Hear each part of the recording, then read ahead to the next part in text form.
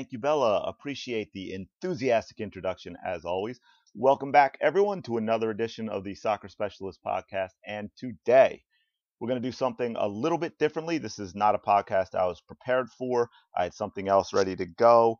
So it could be a train wreck. For those of you that know me, I have a tendency to go off on tangents. I'll do my best to stay focused.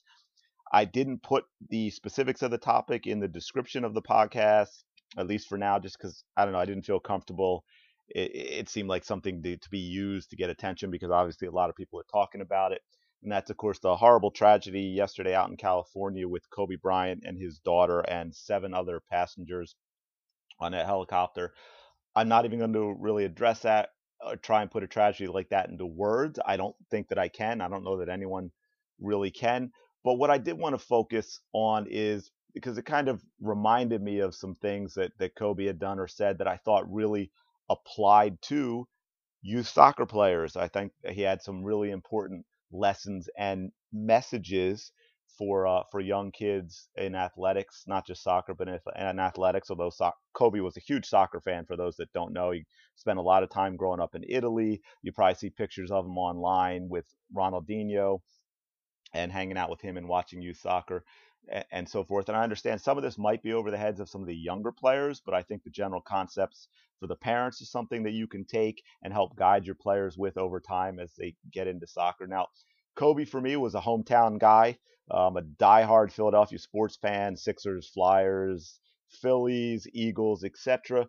So, of course, I had a love-hate relationship with Kobe, hometown guy, then goes to the absolutely hated and vilified Los Angeles Lakers. I think the only thing worse that he could have done when he went into the NBA is if he had gone to the Boston Celtics. Speaking, of course, as a Sixers fan, and then of adding insult to injury, beat my Allen Iverson and the Sixers in the NBA Finals.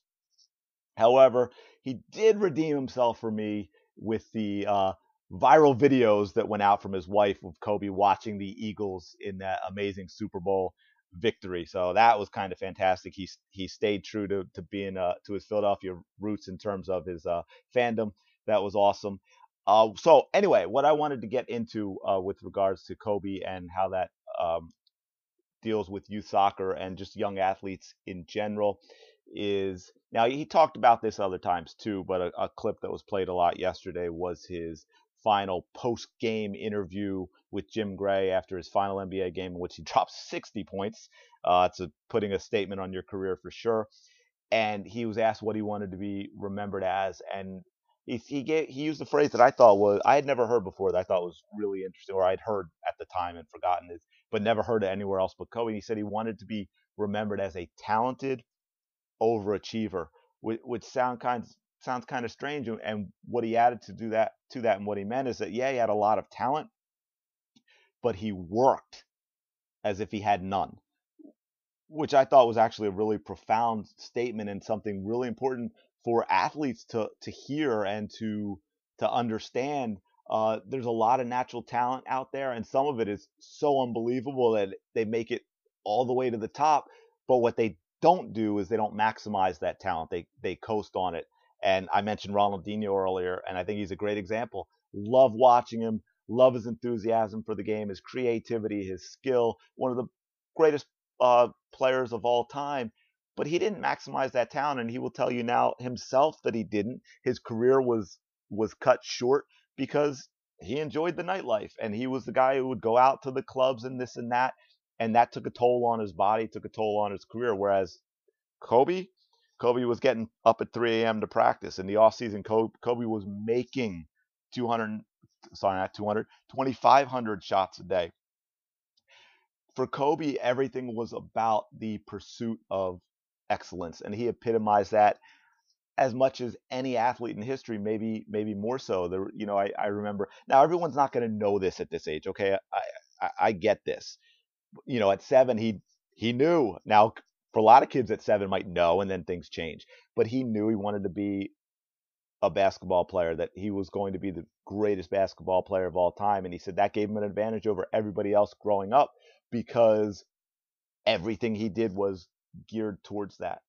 And Ronaldo is a great example in soccer of getting everything. Yeah, incredibly talented, but he does what he needs to do to get everything out of that. Carly Lloyd, she was both.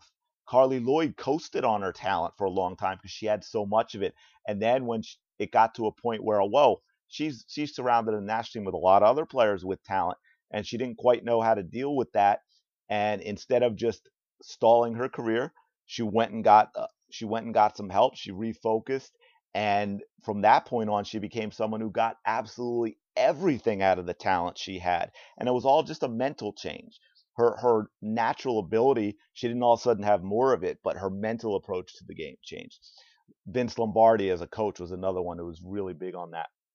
You know, Kobe Bryant was somebody whose goal was excellence. It wasn't even championships. I mean, that would come as a byproduct of the excellence. It wasn't the fame or the money or the glory. It was getting everything he had out of his talent to be the absolute best possible player he could be. And it's so important to understand what that means.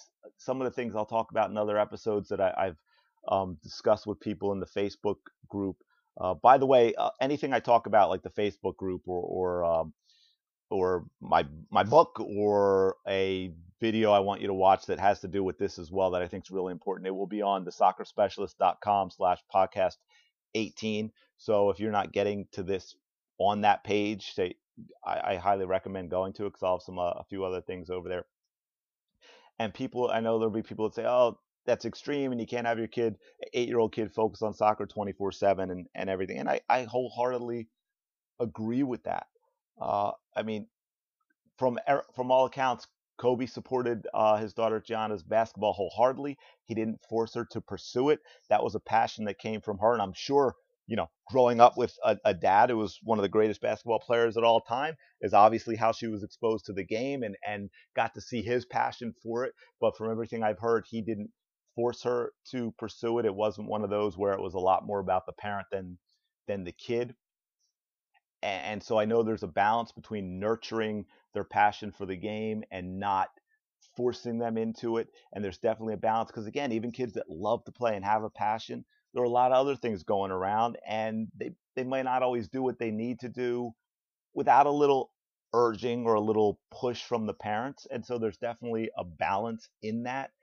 But I think helping your kid understand what it takes to be the best is their best. Okay. And I tell my kids a lot about be great. It's all be great.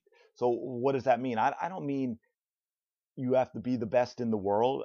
That's rarefied air. That's something 99.99% of us will never achieve, no matter our passion or dedication, because we don't have the natural talent to go with it. When I say be great, what I mean is to put aside the fear and the doubt and the excuses and the worrying about what others might think, especially if you put yourself out there and fail, and step on the pitch and give everything: the blood, the sweat, the tears, the heart, the soul, the risk of failure. Be your best. Empty your tank. Love the game. That is being great. Don't hide from it. A lot of people hide from that. They don't want that spotlight. They don't want to be out on that limb because what if they don't pull it off and that limb gets cut behind them? Forget all that. Enjoy the game and dare to be great on the pitch. Okay. Kobe got into one thing he did that you may have heard about was he actually won an Oscar for a animated short film called Dear Basketball. I believe was a fantastic message to young kids. It's basically a letter or poem, really, of Kobe's to the game of basketball. I think it was. If you haven't seen it, if you can get your kids to watch it, I think that would be great. Something I did that's sort of similar, just in words, is a podcast recently that if you haven't listened to, go to the soccerspecialist.com/letter. Understand that athletic careers are short. I mean, they go so fast. And I tell my kids, I don't want them to look back and wonder, what if? To look back and say, I could have been better. I wish I had been better. I wish I had pursued this. I wish I had done that. And that's something as the adults need to help and guide their players with. I think that's really, really important. I think Kobe had great messages for young athletes out there. So hopefully and I'll see if I can find some and later maybe put them on the podcast 18 page, because I think he has some things that he's talked about. I know, I think he also had a podcast where he did a lot of episodes for young athletes, which would be fantastic to listen to. I did an article recently about sort of on the same topic about pursuing excellence, about how much you have to give, and giving that you have inside you, and not selling yourself short. And I thought, well, a great scene, one of the greatest movie scenes I've seen in sports that relates to that was the death crawl scene in Facing the Giants. I will link to that on as well on the soccerspecialist.com podcast 18. I know I've got something else that I wanted to talk about with this, and it just escapes me right now. So I really don't want to babble on and on. Maybe I'll mention it in the next podcast or put it in the Facebook group. I know this was a little different, so hopefully you bear with me and we get back onto more specific things, because there've been a lot of stuff in the Facebook group of people with ideas and everything that I want to get to on future podcast episodes. If you're new to this, please go back and listen to some other episodes. I will also put links to that on the soccerspecialist.com/podcast 18. I'm going to leave it there for now. Otherwise, I'm going to keep babbling on. Hopefully you got a little something out of this, something you can help your kids with. If you're athletes, a little older, maybe that you appreciate and understand what I'm saying. Parents with younger athletes, maybe you can kind of discuss this with them in a different way and tailor it towards your kid. I'm going to leave it there. As always, thank you for listening. I really do appreciate it. And I will talk to you later.